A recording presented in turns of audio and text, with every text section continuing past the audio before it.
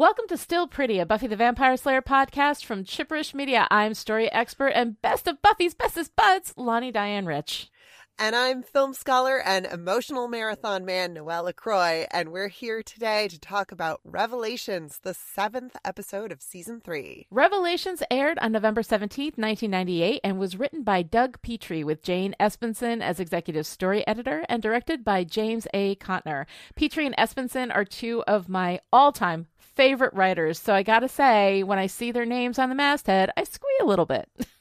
And it's that kind of squee over writers and pairings of writers and directors that just brings us so much joy here at Still Pretty. And that is why we talk about all of Buffy, the entire run. We may bring up anything from any point in any season of Buffy the Vampire Slayer. So if you're spoiler sensitive, binge the whole show, come on back. We'll be here for you when you're done. Excuse me, Mary Poppins, but it's time to go on patrol.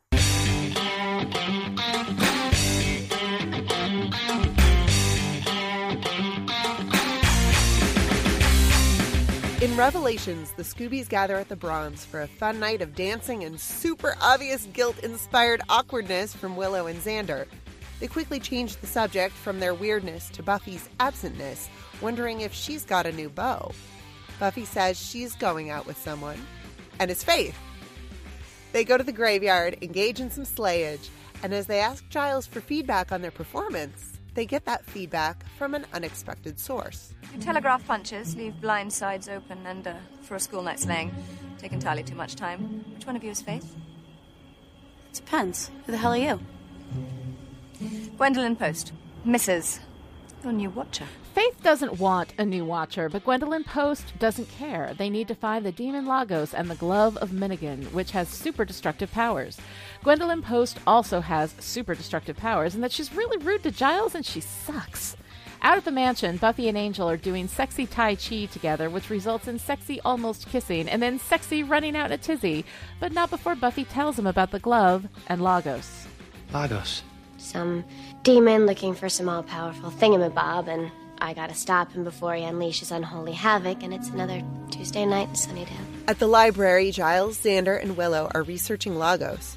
Xander and Willow go into the stacks and start kissing, and Giles interrupts them, telling them they're done researching for the night.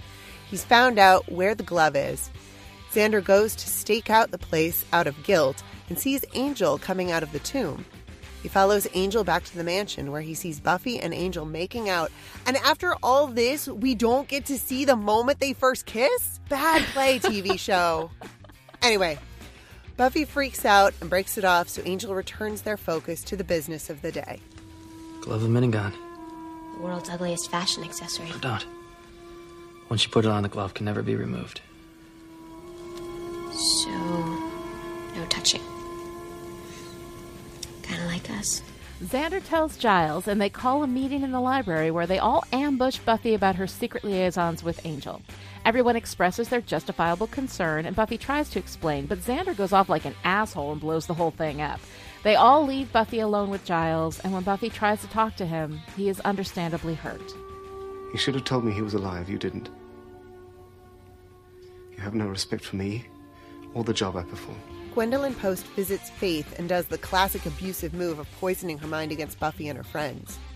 Buffy talks to Willow, who understands why Buffy did what she did and maybe over-identifies a little with need to keep secrets, but whatever. Buffy has a plan to stake out the crypt where Angel found the glove until Lagos shows up. Good plan. But Faith finds Xander at the Bronze, and he tells her Angel is still alive and has the glove. She says he's clean. Yeah, well, I say we can't afford to find out. I say I deal with this problem right now. I say I slay. Giles calls Gwendolyn Post in to talk about the glove. He tells her where it is, then says he has a way to destroy it, so she knocks him out with a statue, and you know, it really is time we got Giles like a football helmet, perhaps some non-tweedy padding. At the crypt, Willow is about to confess all to Buffy when Lagos the demon shows up and Buffy fights him. After the fight, Willow loses her nerve to share, and they decide to go tell Giles that Lagos is dead.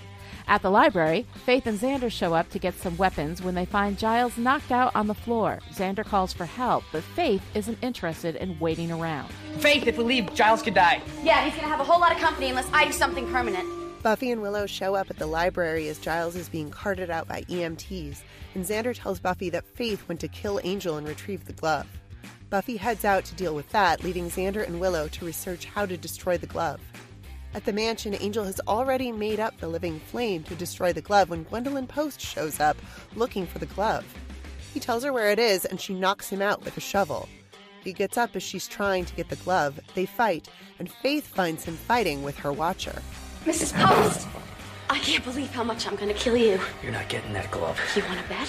Faith and Angel start fighting, then Buffy comes in and stops Faith from staking Angel, and then they fight, and basically this is violent French farce. At this point, I'm waiting for Fraser Crane to pop in through the door with a silk robe and a tricorn hat. Anyway, Buffy and Faith fight. Xander and Willow show up and help Gwendolyn Post, who grabs the glove, knocks out Willow, and puts it on, gaining ultimate cosmic power. What's going on? Faith, a word of advice. You're an idiot. The farce is over, and everyone knows that Gwendolyn Post is bad as she uses her new power to shoot lightning from her hand and tries to kill them all. Buffy throws a shard of broken glass at her, cuts off her arm, and the lightning burns her up. At school, everyone gathers for a post-mortem on the events of the night. Angel saved Willow, so she sort of likes him again. They destroy the glove with the living flame, and it appears that Gwendolyn Post was a Watcher, but got kicked out for misuse of dark magic. Xander and Buffy make up, and Buffy goes to see Faith. She tries to make it right with Faith, but Faith is too hurt and pushes Buffy away, finishing the job Gwendolyn Post began of separating her from her friends. I'm on your side. I'm on my side, and that's enough. All right, Noelle. So here we are, Revelations. It's never been really one of my favorite episodes. I think it's a good episode, but it's never really lit me up. Although there are definitely certain elements in it that I really, really like. I'm curious to know what your response is to it. Well, this is, as everyone knows by now, this is my first rewatch in a while, and I didn't remember this episode at all. Like, at all. And I was surprised that I didn't remember it because, oh my God, Gwendolyn Post is the absolute worst. Right. I hate her so much.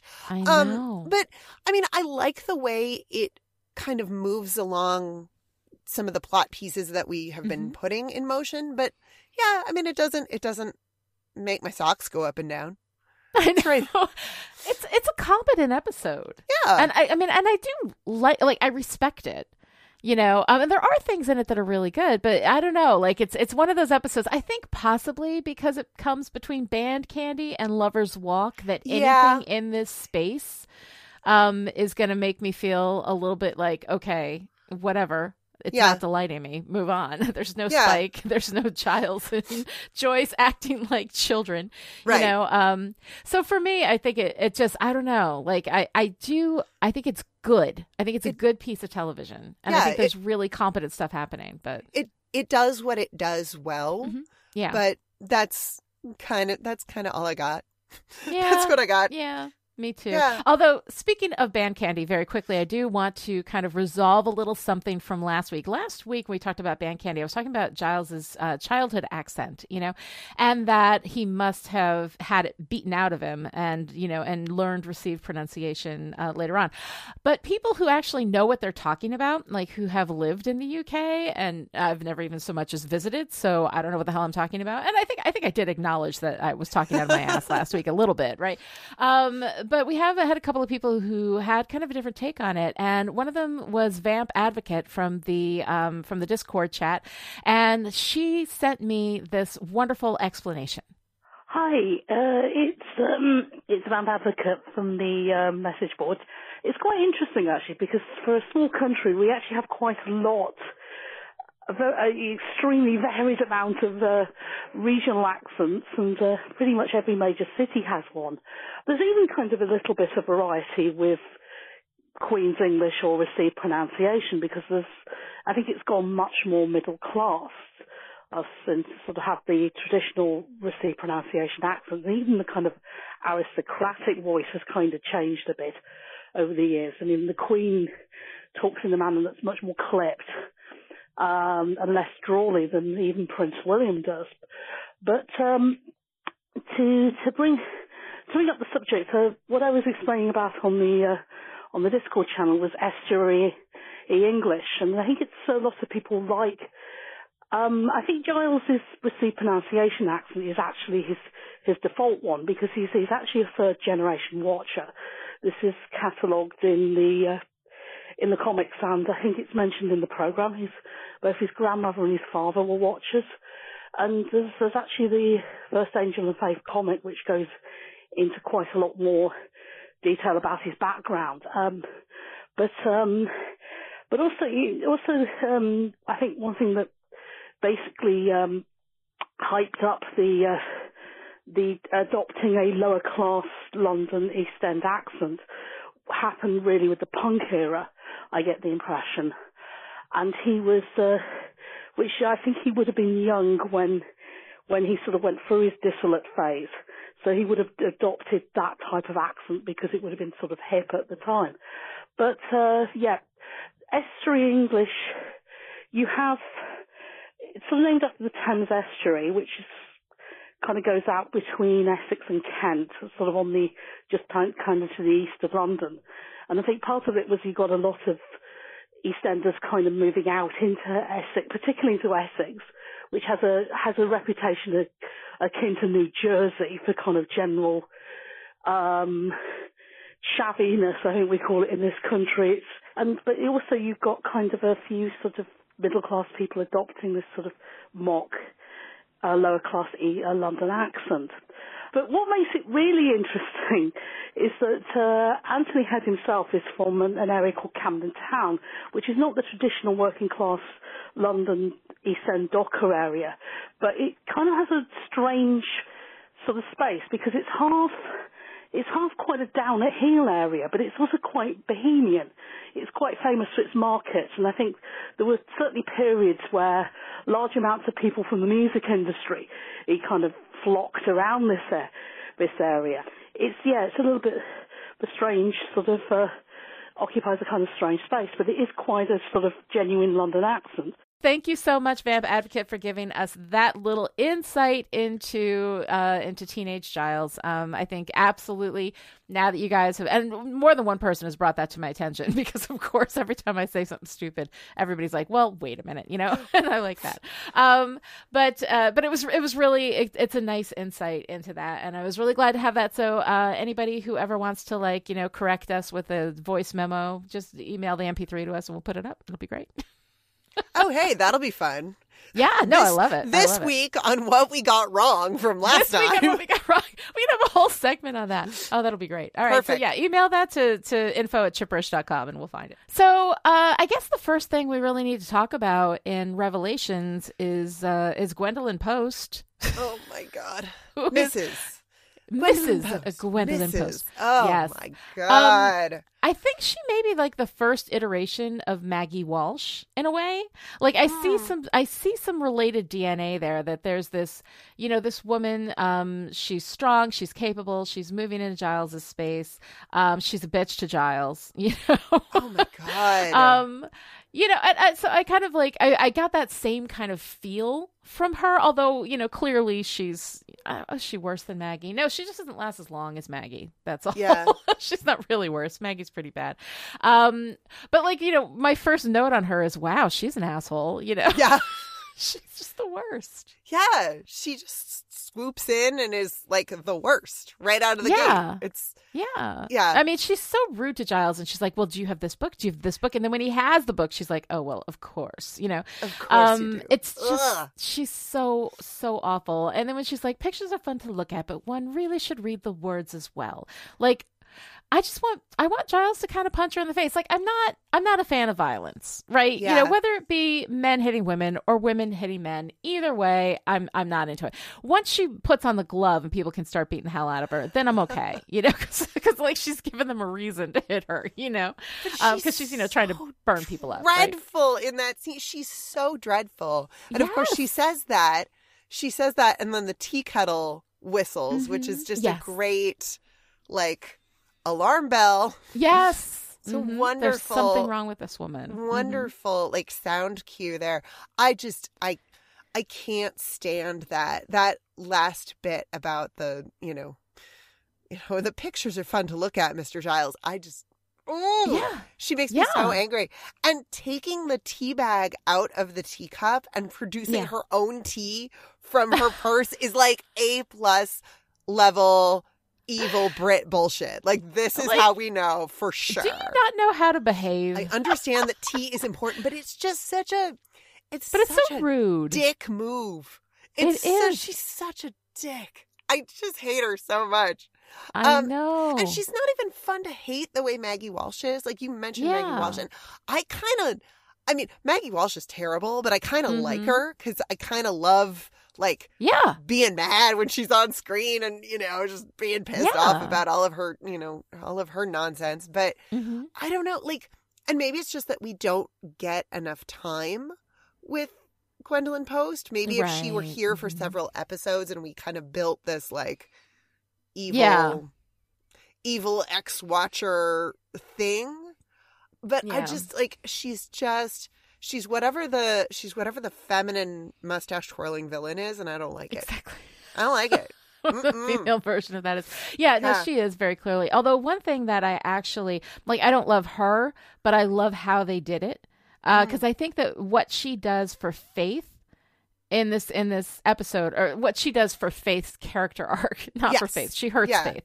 But what she does for Faith's character arc is so interesting. Like, first of all, she does the classic abusive move of isolating Faith, separating her from her friends, dropping these little hints that they're excluding Faith, all of this stuff.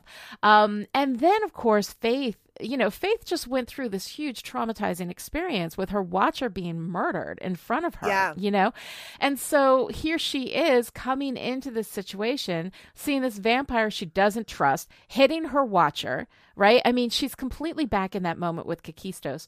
And so what we've got from Faith in this episode, like, I love that that horrible, abusive, manipulative, wedge that she puts in between Faith and Buffy, and Faith, we see that a little bit with Faith earlier in the episode when she's trying to talk to Buffy. She's trying to get Buffy to talk about Angel, and Buffy won't talk about Angel. And Faith is clearly hurt by that. And she's like, okay, whatever. But, like, her ability to trust is already shot. And she gets into this group, this community, and she feels like part of it. And Buffy, when she's hanging out, Buffy comes to the Bronze and says, I actually do have somebody I'm going out with tonight. And the Faith comes in and says, we got to motivate, which is like, I love that, Yeah. And the two of them, arms around each other, go out. They're slaying. They've got synchronized slaying. They do the high five. Like, all this stuff that Faith has never had, And then this Gwendolyn Post. I mean, we can mark Faith's heel turn from Gwendolyn Post. This is what starts it. This is where she doesn't trust that they want her there, that she doesn't trust that she's actually part of everything. She feels excluded. She feels isolated. And then she goes to further isolate herself. But her vulnerability, Faith's vulnerability in all of this, while she's being so tough, it is so clear how vulnerable she is and how deeply she feels everything. And it's so heartbreaking. Like, at the end when Buffy's trying to talk to her and she's like, yeah, whatever. And then she says, Buffy, and Buffy turns around and she's like, nothing. And that's it. And it's, oh God. Yeah. It's that internal struggle between, do I take the risk one more time and be vulnerable again and maybe get hurt again, but maybe have that connection? Or do I do the thing that I've always done of just relying solely on myself and choosing not to trust anyone? And pushing people away. It's so brutal. It's so brutal. Because she's so open and vulnerable in that scene where she and Buffy are walking and she's talking about guys and how you can't trust them. And she's being really, like, it's funny because she's being so vulnerable, but she's also being kind of sweet and playful with Buffy, which I love. You boinked the undead. What was that like? Like, she's not she's not prying. She is trying to bond with Buffy. It's a bid for connection. Yeah. And that is so vulnerable when people make a bid for connection and then it's not met. Yeah. Oh God, it's so hard. And it's so hard to watch. And the thing is, like, we know all the context. We know why. Buffy doesn't talk to her best friends about this. Like, she doesn't open up, but Faith doesn't know that. Yeah. And oh God. And it's so, and then she's like, no, I'm fine. I'm going to go slay. I'll see you later. Yeah. And she just kind of goes off and is all cool about it. But you can see that she's hurt. And then when Gwendolyn Post comes in, with the 1-2 punch and says, yeah, they're having some kind of secret meeting about whatever. Yep. Oh God. It's all so heartbreaking. Poor Faith. I love her more every time I see her. Like, she is such a great counterpoint to Buffy.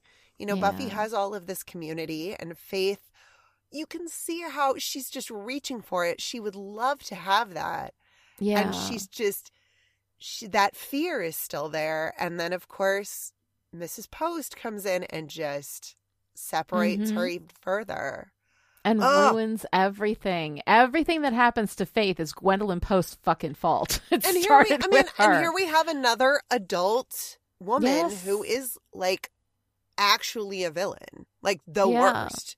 We have, I don't like it. We need some, like, strong female characters who are not 17. Villains. Yeah, who are not villains and not 17. Aside from Joyce. And Joyce, let's face it, is not having a great run. She's not batting 1,000. Oh, Joyce. Poor Joyce. She's not evil, No, but Joyce.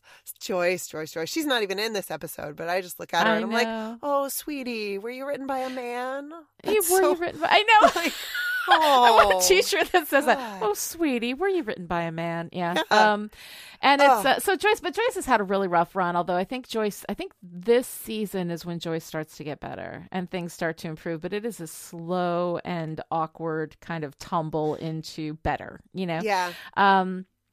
So yeah, I don't know, but it is like, we don't have, we had Jenny, for a short while, who still ended up betraying everybody, was not perfect. And the end was essentially good. But still had that act of betrayal, but like, a strong adult female who is not up to no good. I don't think we've had, granted, the only male we've had who's not up to no good. It's like adult male is Giles. Although I guess Angel counts as an adult male. Yeah. But again, he also did go bad there for a while. So I don't know. It's interesting how we have that lack of strong grown up woman, who's like not a hot mess in one way or another. Yeah, because of course, and we saw this last week. Like, that's Buffy's role. She has to be the adult. Mm-hmm. She has to be the adult, and it's tremendously unfair. Well, her and Miss Barton. Are there any nachos in here, little tree? Miss Barton. Oh my God. I hope Miss Barton is feeling better after her high from last week. Oh my God. Hope Miss Barton is out partying every night. I hope that this awoke within her the knowledge that she's not dead yet. She can go out and have a good goddamn time. But hopefully with people her own age. Because hanging out at the Bronze is not a good look on middle-aged people. Yeah, maybe not. Maybe not. So Buffy and Angel. Yes. Let's talk a little bit about Buffy and Angel, because Buffy and Angel, you never really felt the Buffy and Angel thing. I never really felt the Buffy and Angel thing, and I was watching for it because I know that this is like this great, TV pairing, and people are just crazy about Buffy and Angel, and there's this, she comes over to Angel's series and there's drama there, and like it's I really wanted to get it, to really understand it and feel it. Yeah. And I was watching for it, and it seems to me like it goes very quickly from Angel is kind of creepy and stalking Buffy in the shadows to in season 1, you mean? Yeah. Mm-hmm. Yeah. In season 1 to their making out through her open window, and I'm like, where did wait a minute, like where did the relationship part happen? Because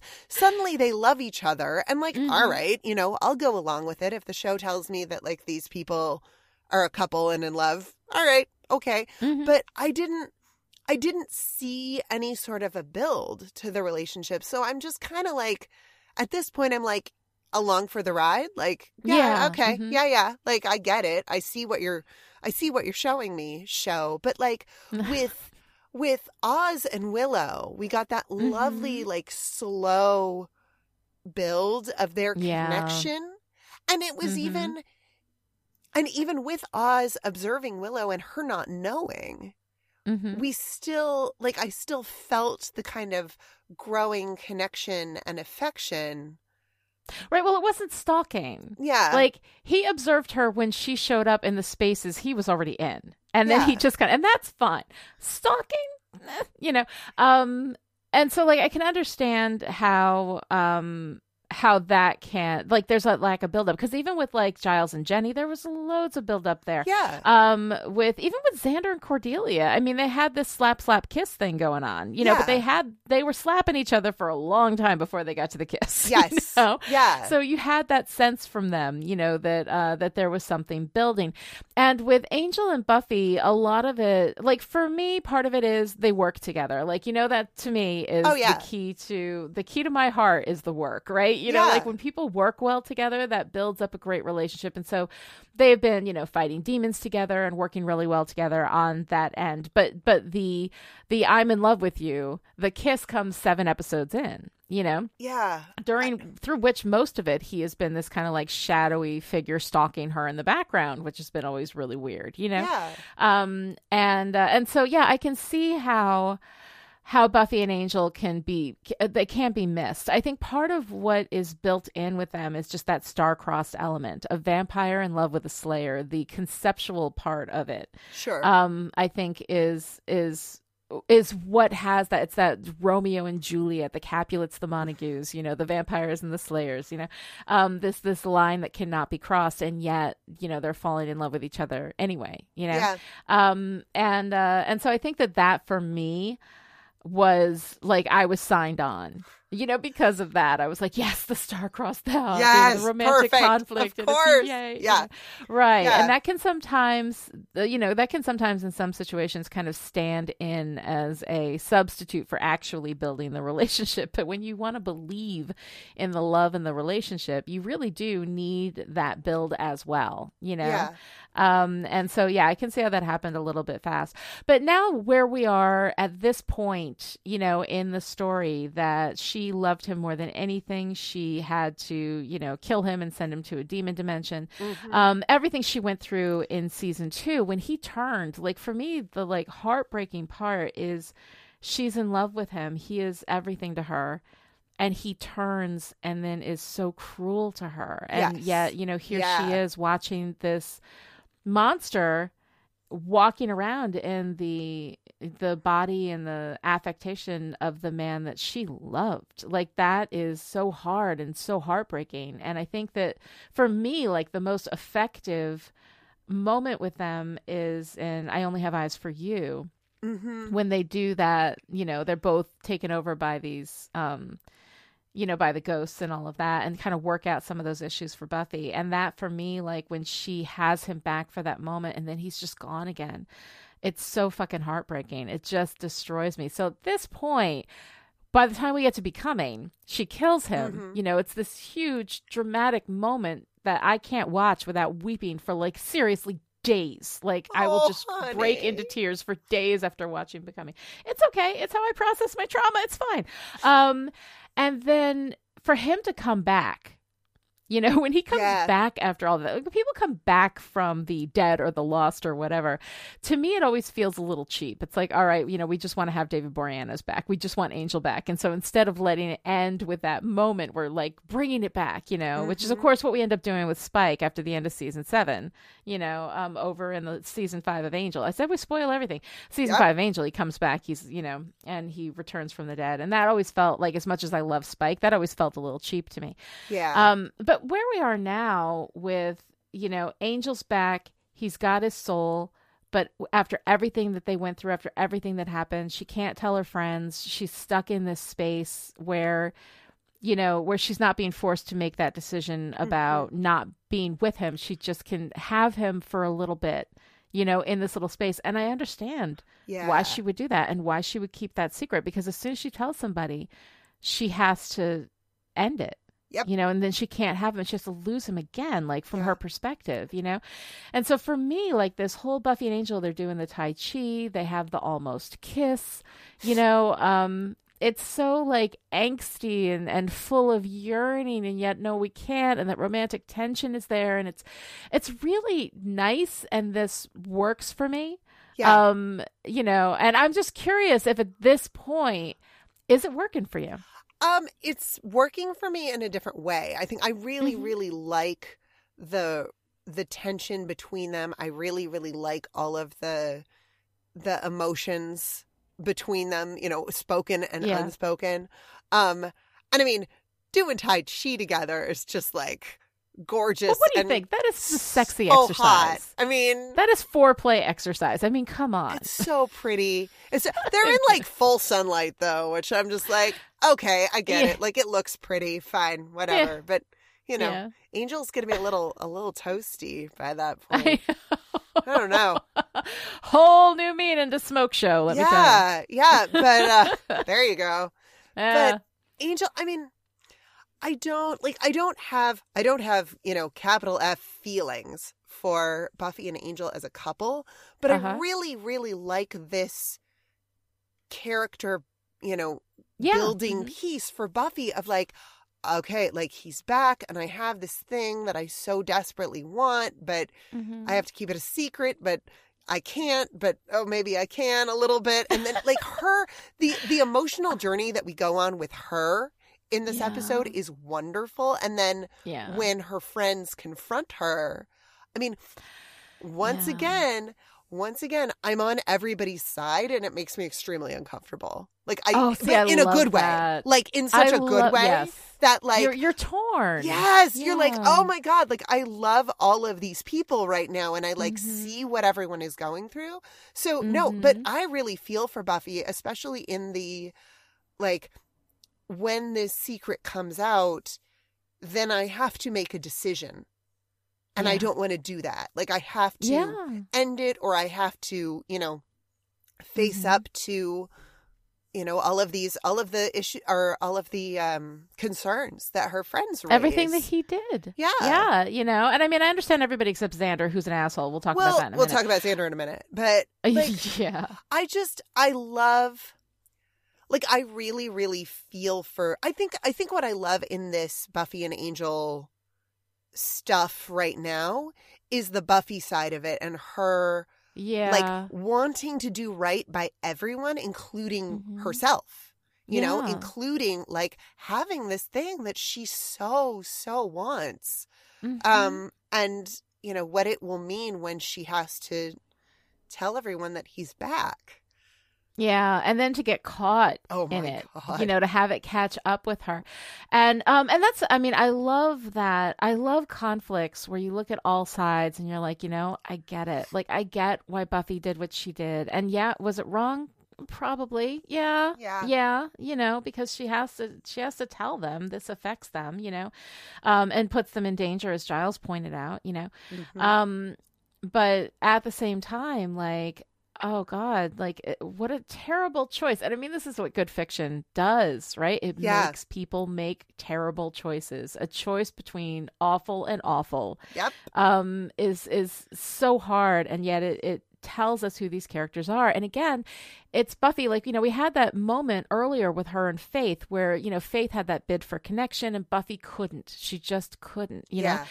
And she does keep these things, and we'll see her do this over and over again. She doesn't tell the whole story. She doesn't explain everything. She can't talk to anybody. She's so isolated because nobody else understands what it is to be the Slayer. And even Faith, who can understand what it is to be the Slayer, you know, also hasn't been the Slayer for very long, hasn't been the Slayer by herself for very long, you know, and doesn't have the same kind of situations, didn't fall in love with a vampire and have to kill him, you know. I mean, like, didn't have any of these things happen. Like, there are things that happen to Buffy that nobody can understand, and that's so isolating, you know?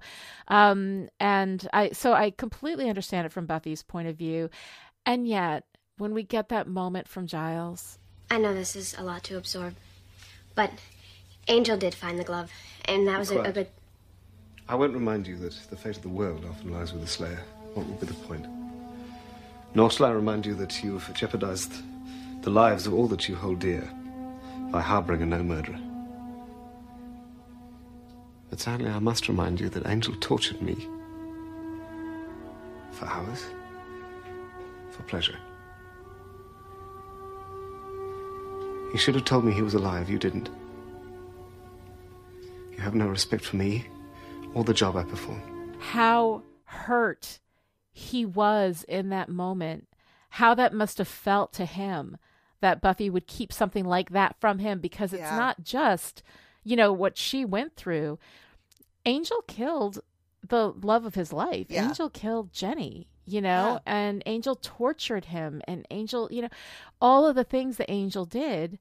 And yet, you know, he doesn't rank as far as like deserving to know at this point. And of course, that's not at all where Buffy was in that decision. She was just so tormented by the whole thing and did the best she could in a moment where there were no good options for her, you know. But God, when Giles says that, it breaks my heart. Oh my God. Giles goes on such an emotional journey in this episode. Yeah. I mean, to see him feel like ineffective as a watcher and as a father figure and as someone who cares about these young people. I mean, I think it's especially poignant after last week, where we did see him being completely reckless and irresponsible because he was a rebellious teenage child. And so here he is, you know, things are back to normal, we think. And then, you know, Gwendolyn Post swoops in to, you know, make Giles have to look at his whole world, his whole relationship to being a watcher, being and being completely disrespected in that realm too, which, let's not forget, the Watchers just had that whole jaunt in the Cotswolds. Yep. You know, and didn't invite him. Yeah. You know, like the way the Watchers Council treats him with absolutely no respect, and then to have this representative of, you know, standard classic British watcherdom, you know, this very uptight, you know, strict ruling kind of thing, where Giles has an emotional connection with his Slayer. He has an emotional relationship with the whole team. Like, he is not, you know, from on high, the one who gives commands. He is the one who works with a team, and his way of doing things, you know, is effective. I mean, how many apocalypses have we stopped at this point? Right. You know, like, he's doing pretty good, but he gets absolutely no respect. And we have the generic lack of respect from the Watchers Council, which is something I never understand, because he is the Watcher with the Slayer. Right. Like, I mean, granted, there's another Slayer now, but right now he's the Watcher with both Slayers. Right. Like, he's the one who's taking care of everything, and he gets no respect from anyone. Yeah. Yeah, it's really ridiculous and frustrating, and I don't want to say I love it, but I love the I love the performance choice to have Giles take out that feeling like disrespected on the kids. He takes it out on Xander and Willow, where he's snapping at them about, you know, we have to find this and we have to do this. Like, he's suddenly like in mad dad mode, and he's insecure. Yeah. I mean, that's the thing. He's insecure about it. You know, we've got to get this stuff done. Because the Watchers Council is goddamn abusive, but they do have a message that they have sent for us to play in this episode. So I'm going to go ahead and play that now. This episode of Still Pretty is brought to you by thewatcherscouncil.com. Specializing in unnecessary bureaucratic tedium since the beginning of, well, time. The Watchers Council is here to cash a paycheck while making things harder for the one person we're ostensibly here to support, the Slayer. I mean, she's one girl in all the world, but we can't make her or her watcher feel, important. No, that would be anarchy. The Watchers Council is all about feeling important while not actually being important, or useful, or really much of anything besides pompous and ineffectual. Go to thewatcherscouncil.com and give us money and then bugger off. We'll keep the world safe by doing nothing and take your money without shame while we do it.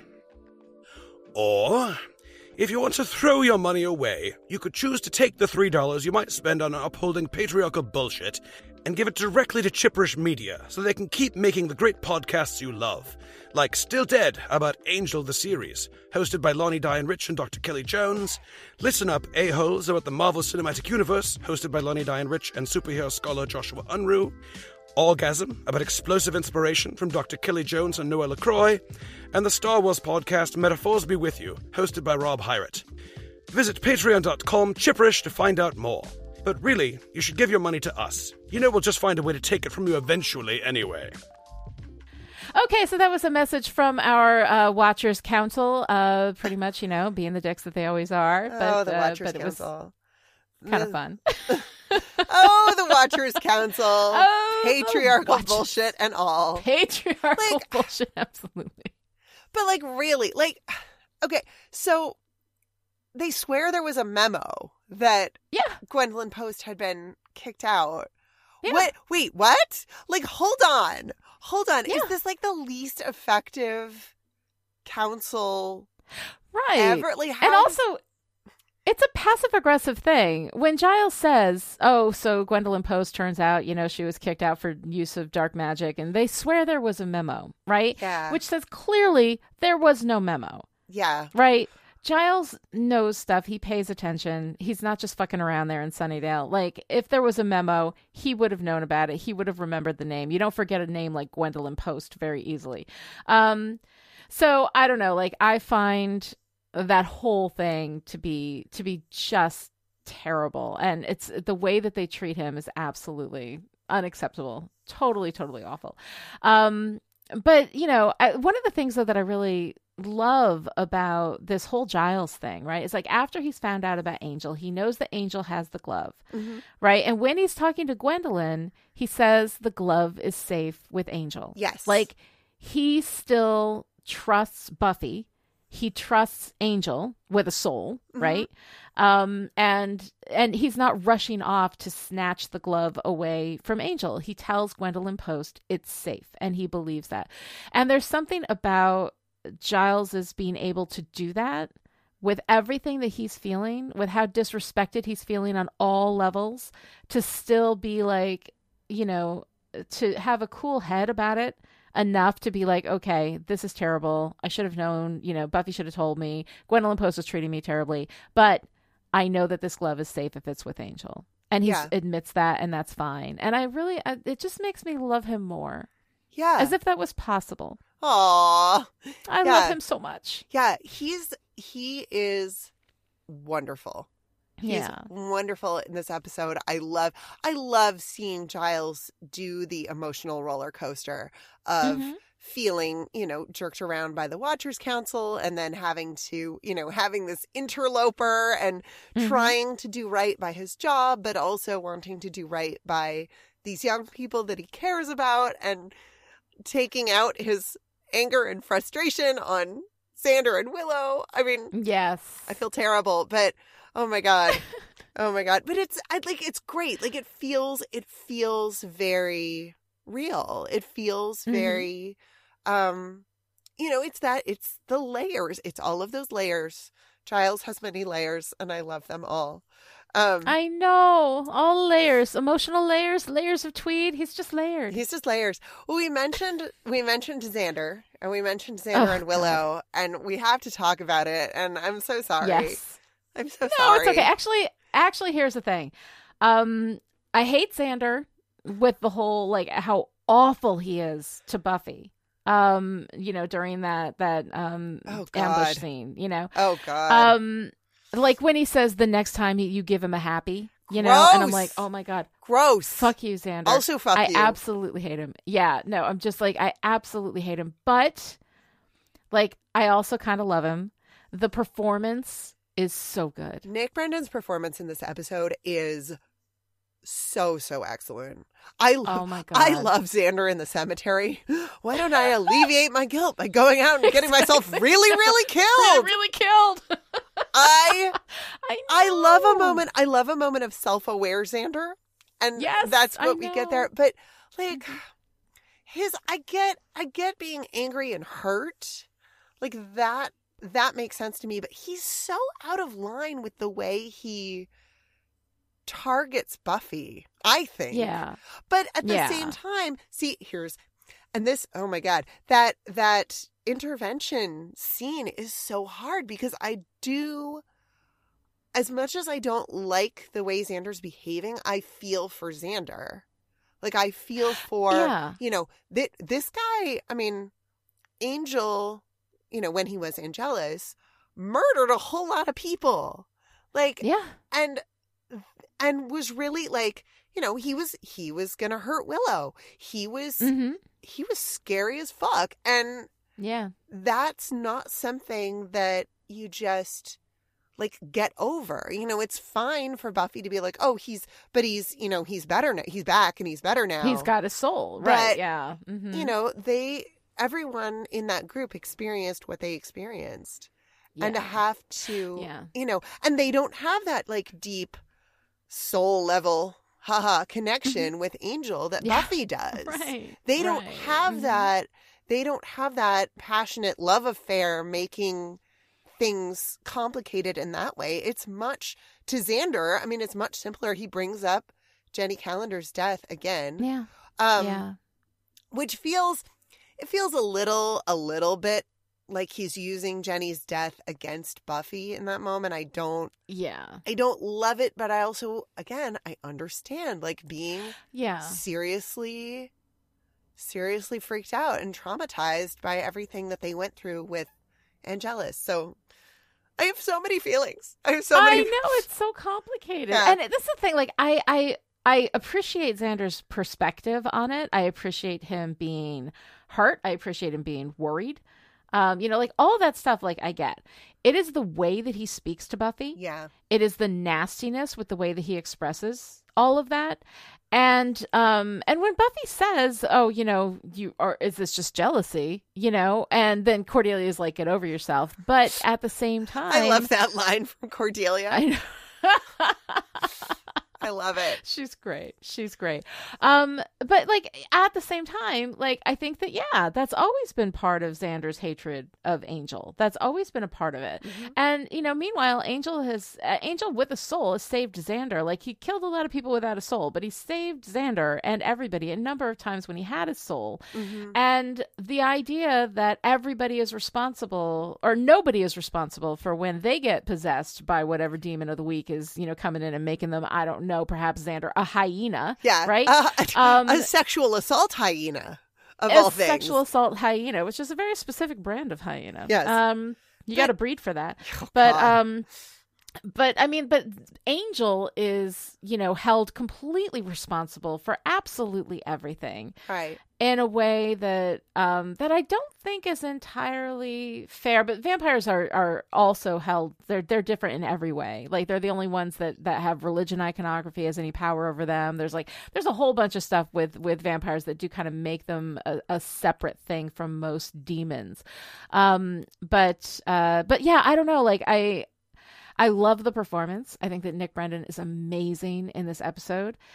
He pissed me off. Xander pissed me off the way that he spoke to Buffy in that confrontation. And I loved the scene with Faith. Yes. I love them together.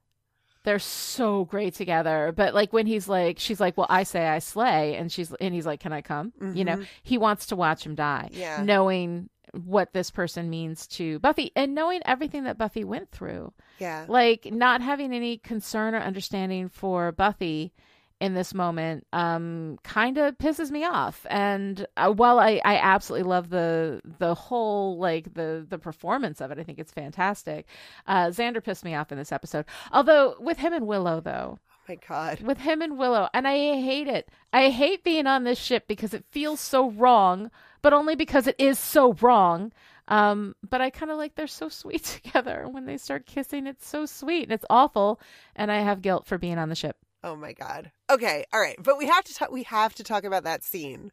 So Yes. they go up to the stacks and they sit down, and Willow her eyes are all blurry, and Xander starts to massage her temples. And then, of course, our like sweet romantic music picks up. So we know where this is going to go. So we're cued, right? I love that so much. You know, she starts to moan a little bit, and then she says, "Stop." And Xander says, "Stop." He like really, really slowly and carefully. He's like, "Stop means stop. Stop means no, and no means no. So stop." And he just pulls back and respects that. Oh, which, you know, obviously, right thing to do, right? If someone says stop, stop.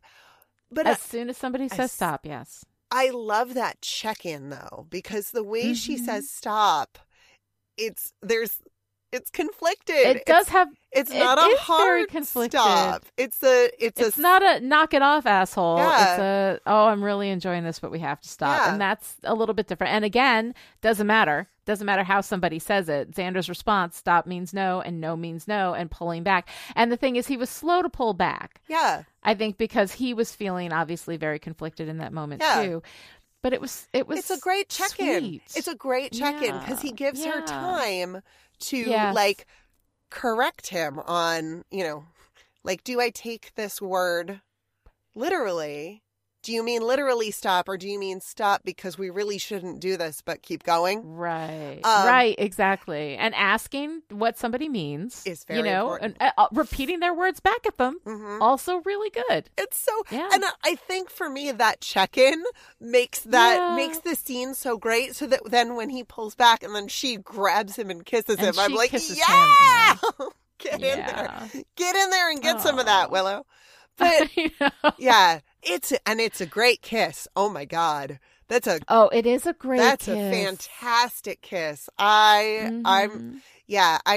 don't ship it, but maybe a little bit. Maybe just a bit. I enjoy it. The ship is passing by and I'm enjoying the ship as it passes me by. I love it. You know, and I know it's wrong. And there's so many people who are like, oh my God, Xander and Willow, I hate it. It's terrible. And I'm like, okay, I get it, but I kind of love it. I can't help it. I do. You know, it's just, there's something about it that's incredibly sweet. And I always love those two together, and they have amazing chemistry, and it just works for me, despite the fact that intellectually, yes, it's wrong in a million ways, not just because they're dating other people, but it's just wrong in a million ways. Yeah, it's a problem. But I appreciate the subplot of seeing somebody who was your friend in a romantic light and having that be new and exciting. Like, I think that's a real experience that people have. And then, of course, oh God, Giles knows what's up. Giles knows. He seemed clueless to me. No, he seems extremely knowledgeable to me when he comes in. Interesting. Yeah.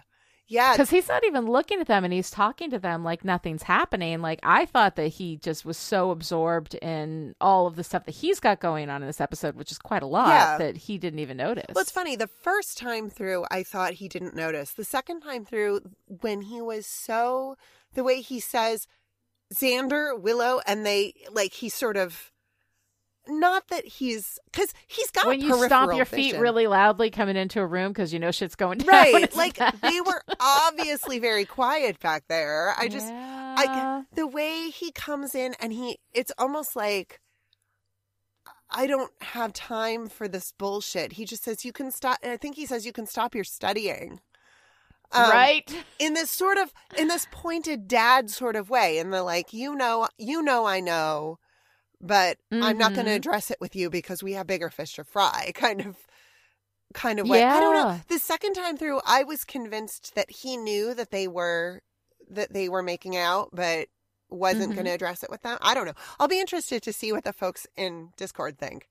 If they think Giles... Yeah, no, I'm really interested to see. I was about to say, like, Giles has peripheral vision, but in Sunnydale, I'm not so sure people have peripheral vision. Nobody has peripheral vision in Sunnydale. Because that's Sunnydale is tunnel vision central. Yeah, no, absolutely. But I also really loved Willow's processing in this episode. Oh, God. When she's talking to Buffy, first of all, she is so kind to Buffy and so understanding. And I mean, part of it is because secrets are fine. Secrets are good. But, yeah. You know? Yep. She goes through that whole thing. And I mean, you know, obviously she's over-identifying with it, but still, like, she's understanding. I've got in the ambush scene where she's like, nobody's using I statements. Oh, God. Know? Giles, no one's using the I statements. Oh, my God. Back me up, Giles. It's so great. Oh, Back Willow. It's so sweet. And when she's talking to Buffy and, you know, trying to like say, okay, so I have something I need to talk to you about. I haven't talked to you about it, but keeping secrets is bad and yada, yada. And then Buffy, of course, has the fight with Lagos, and Willow loses her nerve and says, you know, I opened up the SAT booklet 5 minutes early, which is very sweet. But it's just, oh, God, I just love everything with Willow. And then when she's like, but, you know, maybe it's only good because it's a secret. Maybe if I said something, then it wouldn't be a secret and then it wouldn't have that, you know, hold on me and all. It's just so sweet watching her process all of this stuff and trying to figure it out. And I like that Buffy acknowledges that for her, like, no, keeping a secret doesn't make it. It doesn't make it fun and sexy. Keeping a secret makes it stressful. And I feel like here with Willow and Buffy, we have a very sort of, you know, to oversimplify, we have kind of a childish view on secrets and a more adult view on secrets. Absolutely. Because, you know, when you're young and in love and messing around, like, secrets are kind of fun and sexy because you have this private thing that no one knows about. But when you're an adult, a secret is something that, okay, you have to uphold and remember who knows what and, you know, make sure you've got all your bases covered. And it's not fun. Buffy's not. And I like that insight into Buffy, that Buffy's not having a good time keeping Angel's secret. It's not that she has this like fun, sexy vampire boyfriend rendezvous that she goes to. Right. She feels extremely conflicted about this. And I love that. I love that acknowledgement of secrets can be fun, but they can also be kind of soul crushing depending on, you know, what you're keeping a secret. Absolutely. Yeah. Well, Willow, oh my God. Willow with no cool whatsoever is just probably my favorite Willow. Like trying so hard. And when she's trying to talk herself into talking to Buffy, you know, this will make me feel better, right? Like this is good. Willow is so dear. I just love her. I just love her. I know. And I know. She's the best. Yep. No Xander is worth it, Willow. I know. All right, so Noelle, let me talk to you a little bit. What are you wearing? Oh my gosh. So, well, what am I wearing? So speaking of Willow, Willow's costuming just continues to be so wonderful and excellent. Yeah. I love the way they take Allison Hannigan, who is obviously like a very beautiful, very sexy young woman, and they have to kind of they kind of dork her up a little bit, just a little bit with like her super high neck t-shirts and they're, you know, they make her look kind of more on the childish end of things. Like she wears a lot of little kid jewelry, which I think is a really interesting choice. But I just love her, like her pink shirt at the bronze, and then through most of this episode, she wears this purple sweater that has like falling leaves on it, and it's just just really like it's really nice. It feels like I don't know. It works for me as a willow sweater. But I absolutely love Buffy's hair in this episode. When she's doing Tai Chi with Angel, she's got this kind of Cinderella updo with this little black headband. And I get full on Disney princess from that hair. And I think that that's 100% intentional. But I love the like fancy updo to go see Angel. It really works for me. She knows she looks good. Oh, she knows she looks good. Yep. And that red coat. Oh my God. Yeah. Buffy's red coat. Buffy has an excellent collection of coats. There's a she does. There's a yellow coat later on that I love. Her coats are the best. Buffy coats are where it's at. And of course, once again, we've got Faith being a really nice visual counterpoint to Buffy. So when Buffy is wearing her red coat, Faith is wearing tan. And they, again, we get this nice, color contrast between the two of them. And they just look fantastic and framed together always. But my favorite bit of costuming in this episode is actually Gwendolyn Post.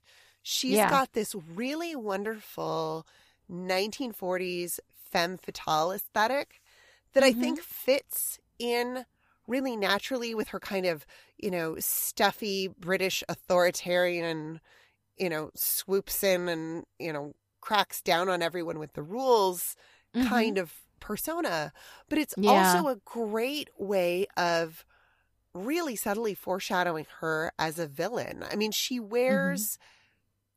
I would say that most of what she wears could be worn by, say, Barbara Stanwyck in Double Indemnity.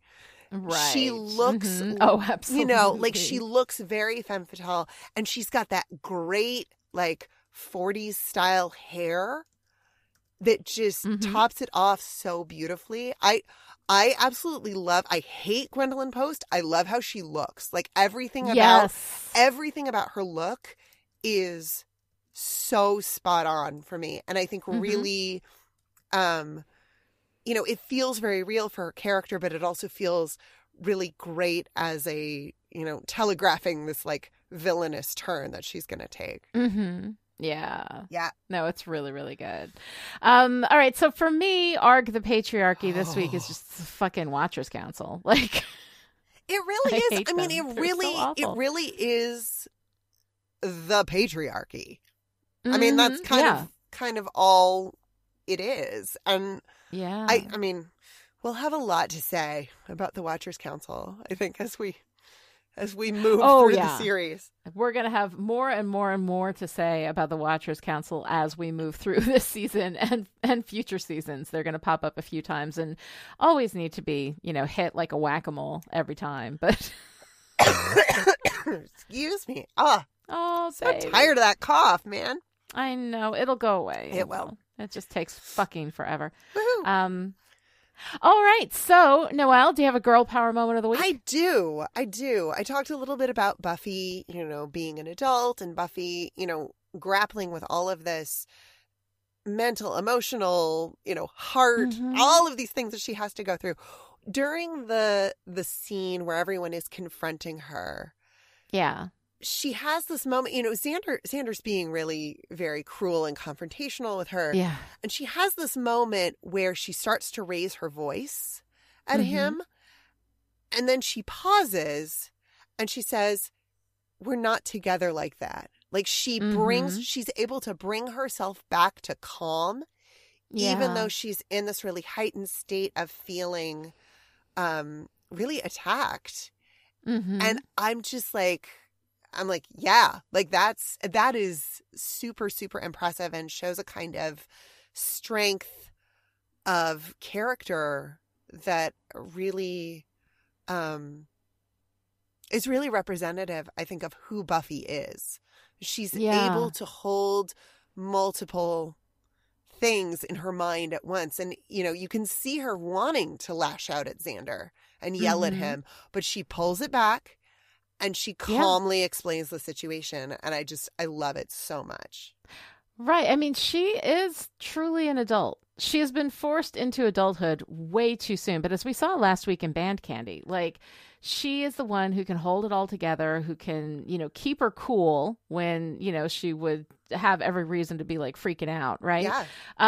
And so it's unfair. It's almost sad that she has to be such an adult, but she does it so well. And it really is a powerful moment for her to be able, to keep your head when those around you are losing theirs, Yeah. So I thought that was really nice. What's your favorite part? My favorite part is Faith, the would-be angel slayer. I know it's misguided, obviously, but she is all business, and I love it so much when she and Xander are going through the weapons, and she's just she's grabbing what she needs and she's ready to go. I love Faith to the rescue, Faith on the Yes. job. So great. Makes me so happy. She's fantastic. Yeah. Faith is also my favorite part in this episode, but it's more like the brilliant way that they set her up, you know, this bid for connection.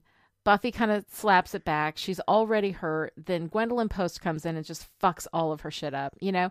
And it's so sad and heartbreaking, you know, to watch her go from a place of trust and inclusion to exclusion and suspicion and wanting to reach out, wanting to reach back to Buffy, but then not being able to do it. You know, she just doesn't have that strength. She's so great. She's such a fun and complicated character. And I just, God, I love it. I love everything about her in this episode. I do too. But I mean, if Faith is in an episode, my favorite part is going to be Faith. So it usually you is. know, It usually is. She's kind of like Wesley for me over on the Angel show, over on Still Dead. It's Yep. like almost always going to be Wesley. Yep. All right, that's it for today. To join in the discussion on Twitter, follow Lonnie at Lonnie Diane Rich and me at Noelle Aloud, and use the hashtag StillPretty. Or you can keep Chipperish Media going to the tune of $1 a month or more and gain access to the live chat in Discord, where you can hang out with me and Noelle and all the Chipperish patrons who are not the watchers of us. You can also show your support by giving Still Pretty a great review on Apple Podcasts, or by telling your friends about the show, or by using I statements only. I feel angry. I feel worried. And of course, I love Still Pretty. A big thank you goes out to Rob Hyrett for voicing the Watchers Council for us. Yes, we will be making him do that again. We'll be back next time with Lover's Walk, the 8th episode of Season 3, and the return of Spike. Yay! Until then, really, we're just good friends.